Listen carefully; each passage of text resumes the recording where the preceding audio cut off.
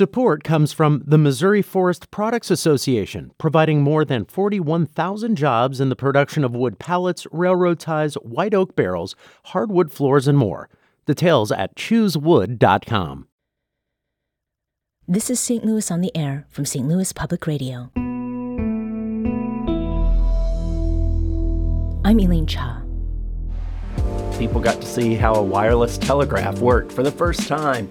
All of these foods popularized, probably not invented, but also that there were these darker stories. People want to hear those complexities.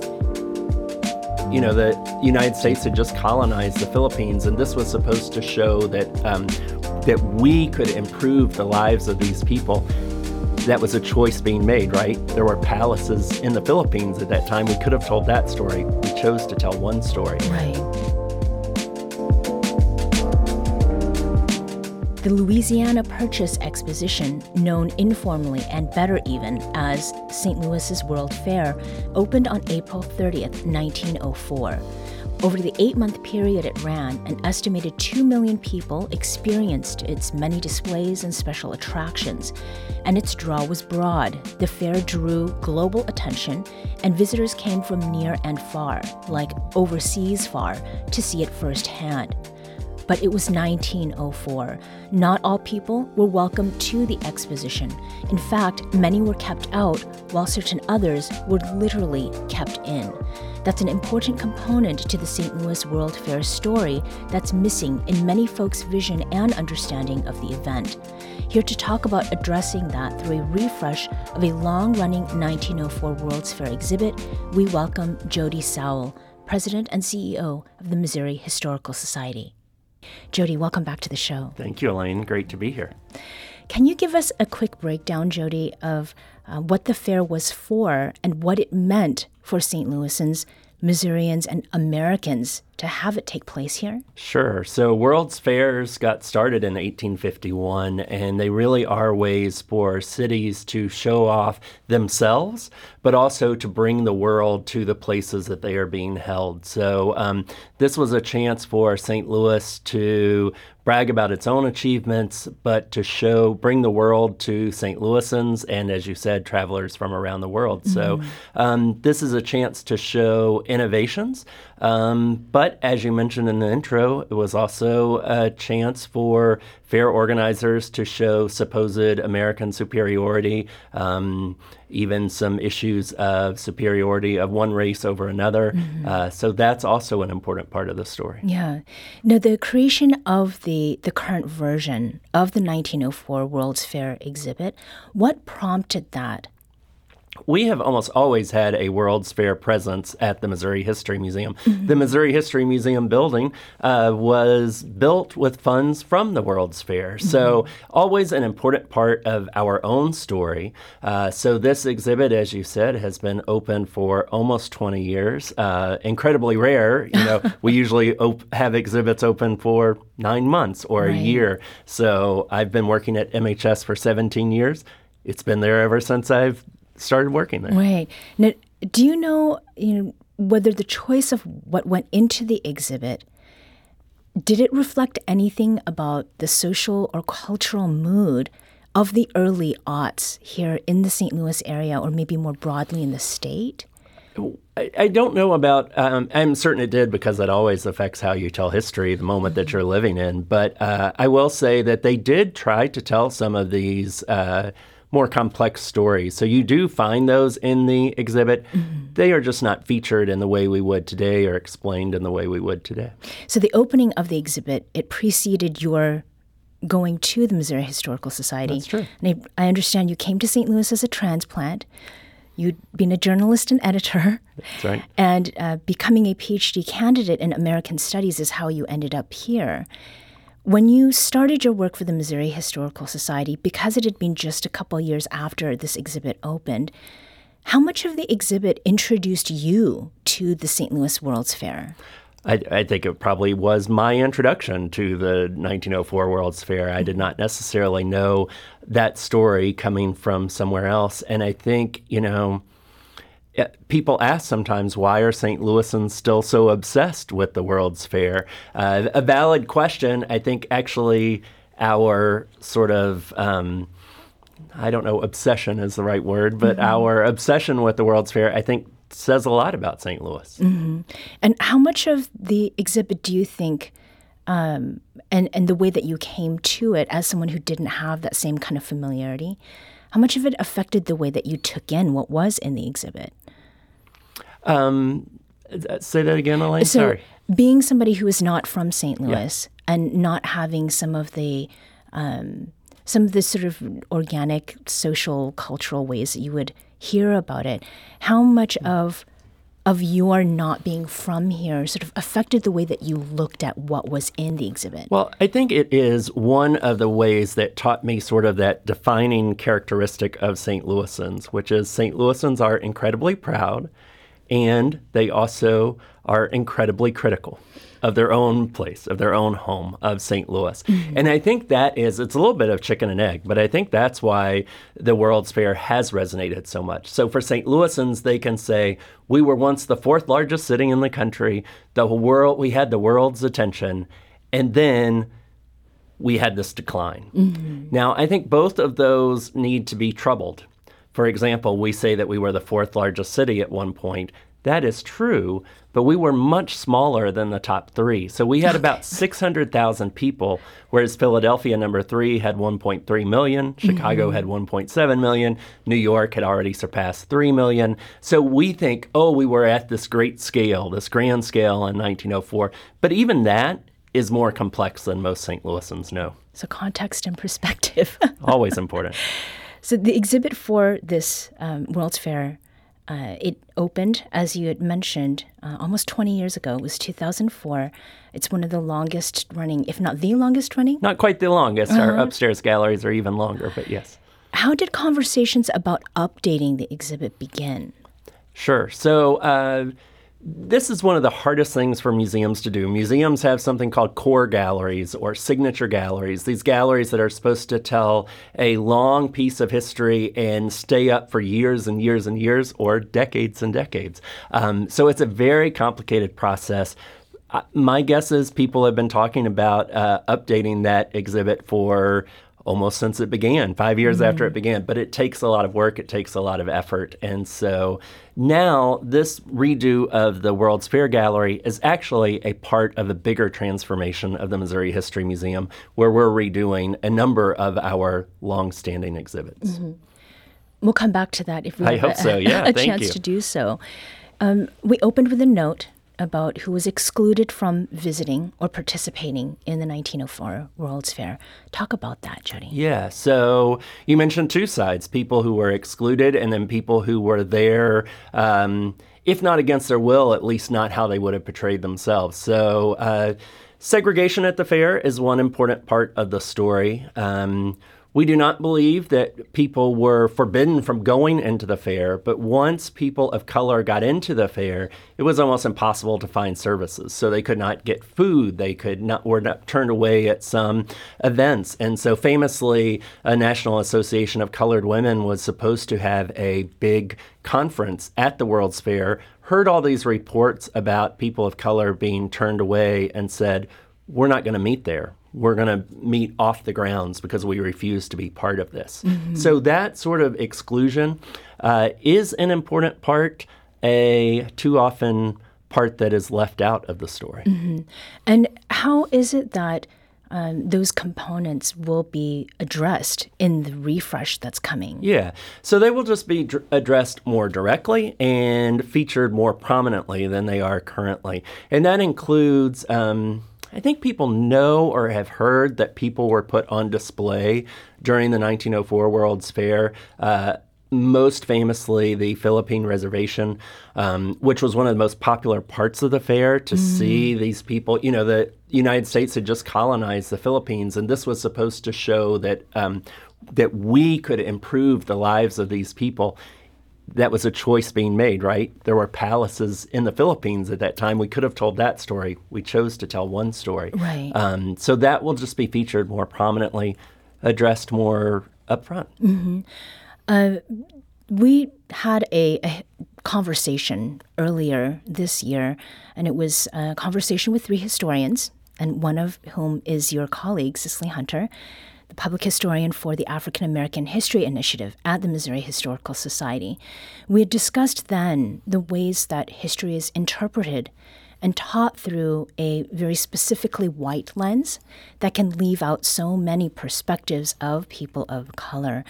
In what ways is the re-examination and reinstallation of the 1904 World's Fair exhibit incorporating perspectives that were previously excluded? And for instance, were there community partners, or are there community partners, whether that's individuals or groups, that you've worked with to make sure that the storytelling isn't sanitized or neutralized? Absolutely. So one example, we just mentioned the display about the Philippines. We have worked with a Philippine-American artist who has done a lot. Her grandfather was actually at the 1904 World's Fair. He wasn't put on display. He was being one of the ushers, but she has done amazing art pieces to tell that story. Mm-hmm. Her home, where she lives, was on the grounds of where that display was. And so she talks about how this affected her personally. Mm-hmm. So yes, partnering with people to go back and tell those stories that have been left out of the historical narrative too often is an important part of what we do.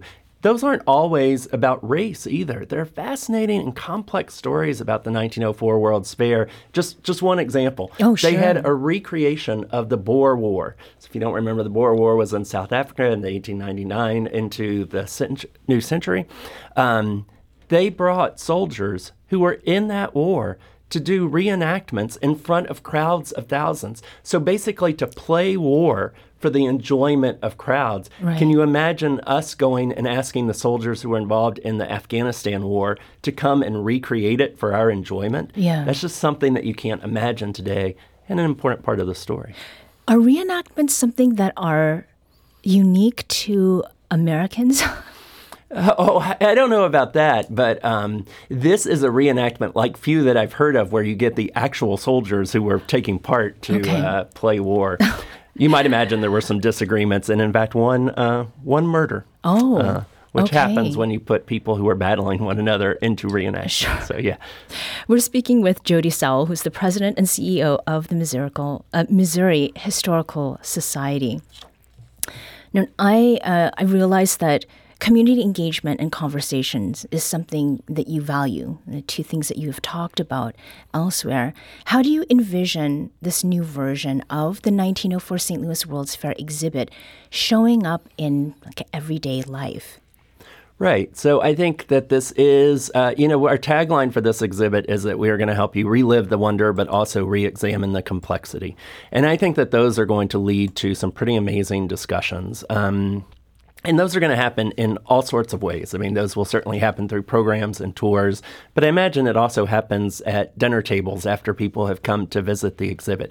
I had someone during the pandemic call me, a former St. Louisan, who said he was very angry because he had read a book about the World's Fair that talked about imperialism and racism. And he said, I grew up in St. Louis. I've heard about the World's Fair ever since I was a kid, and I've never heard these stories. Once I told him these stories, he was very open to them. He just hadn't been told them before. So I think it's going to lead to a lot of great conversations. Yeah. So I am a late transplant to St. Louis. I came as an adult.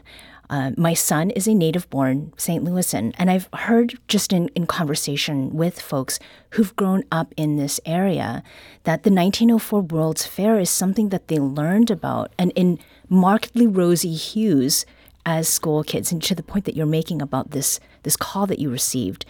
Is there some way that the Missouri Historical Society plans to incorporate some of its refresh components into resources that can be used in classrooms or just in teaching, whether it's formally or informally? Yeah, so absolutely. So we have a rich education program that we launch with all of our exhibits, and that will be a big part of this. And I do think it's exactly what you say. I think I can go into our museum and ask visitors what happened in 1904.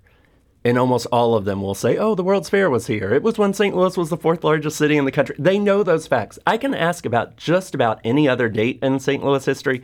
They're not going to have an answer. Mm-hmm. So it is incredibly well known, including among young people. But young people are also hungry for those more complex stories and those more difficult stories. And all research shows that visitors they don't want to shy away from these difficulties. They want to hear those. They can hold those two things in their hands at the same time. Right. That this was an amazing, there was these wonderful palaces and these technological advances. People got to see how a wireless telegraph worked for the first time. All of these foods popularized, probably not invented, but also that there were these darker stories. People want to hear those complexities. Is there some way that as people have become more aware of the darker complexities that you're talking about, that they have come forward with items that they want to share with the museum in order to add to its exhibit, or are you coming into things in a different way? Yeah, I don't know that we have, or there's not an example that's coming to my mind. But I think as you start to talk about these more, that's a real possibility. Mm-hmm. What are some other changes that history buffs in particular can look forward to? Yeah, so I mentioned that our upstairs exhibits have been open even longer than this. So they've been open for 24 years at this point.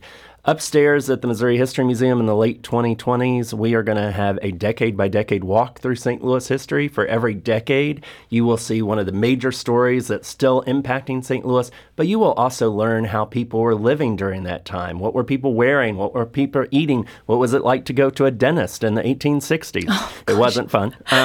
But we have a new collection showcase where individual objects from our collection will get to stand on their own and tell their own story, because too often our collections stay in storage because they don't speak to the themes that we're talking about. Right now we have a soccer exhibit and an architecture exhibit. Right. There are a lot of artifacts that don't fit into that. So we're going to let these stand on their own. It's all part of an effort to really connect St. Louisans to their history in a way they never have, and to really build an attachment to this community that we think is just as much about the future as it is about the past. Right. That's a great segue to what you had touched on earlier about the direction of the museum. Yeah. Talk a little bit about that. We're increasingly talking about how a historical society can help build civic pride and civic engagement, because we know that how important that is. The places with the highest place attachment also have the highest local GDP, also survive natural disasters at a higher rate, also have fewer people leave them.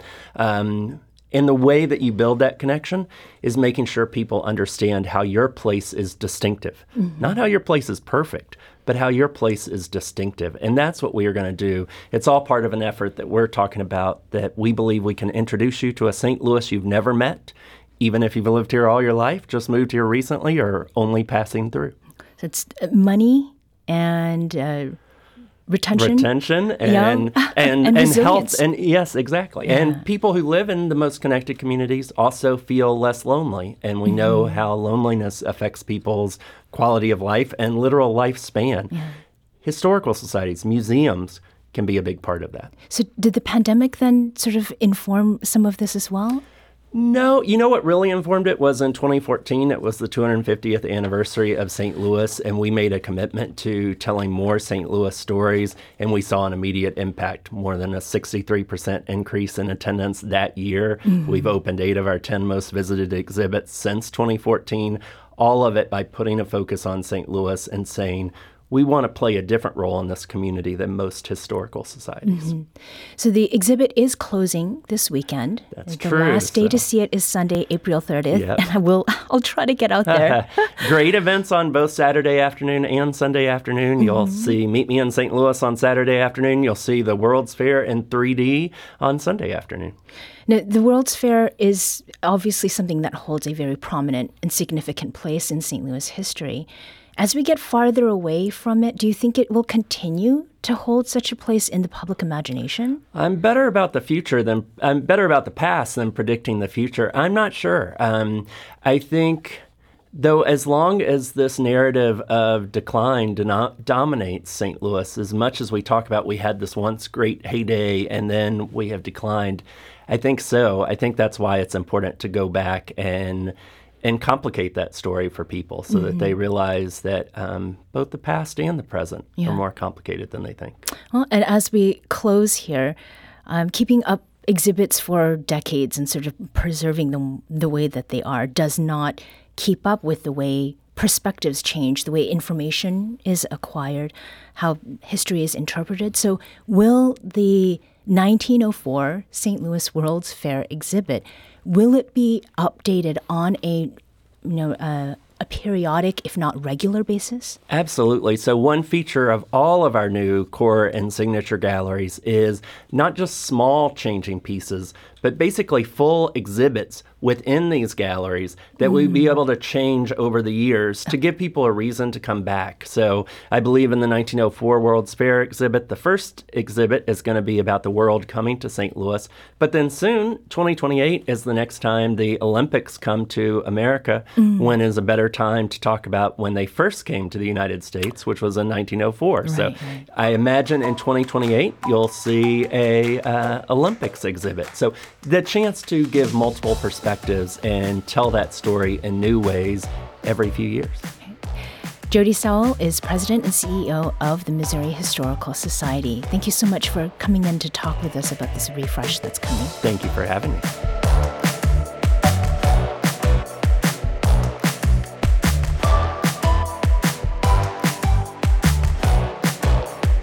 This episode was produced by Maya Norfleet. Our audio engineer is Aaron Dorr. This podcast was mixed and edited by Aaron. Our executive producer is Alex Hoyer. St. Louis on the Air is a production of St. Louis Public Radio. Understanding starts here. Our podcast proudly supports St. Louis artists by using music from Life Creative Group. Do you find yourself regularly listening to episodes of St. Louis on the Air? Suggest us to a friend you think might enjoy our conversations, and leave us a review and rating on Apple Podcasts on the App Store. It's the simplest way to help people discover our show. Thank you. St. Louis Public Radio is a member-supported service of the University of Missouri St. Louis.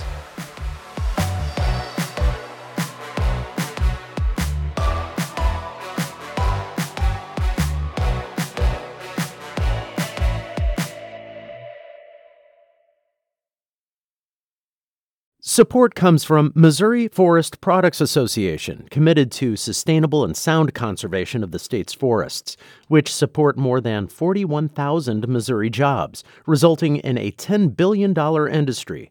ChooseWood.com.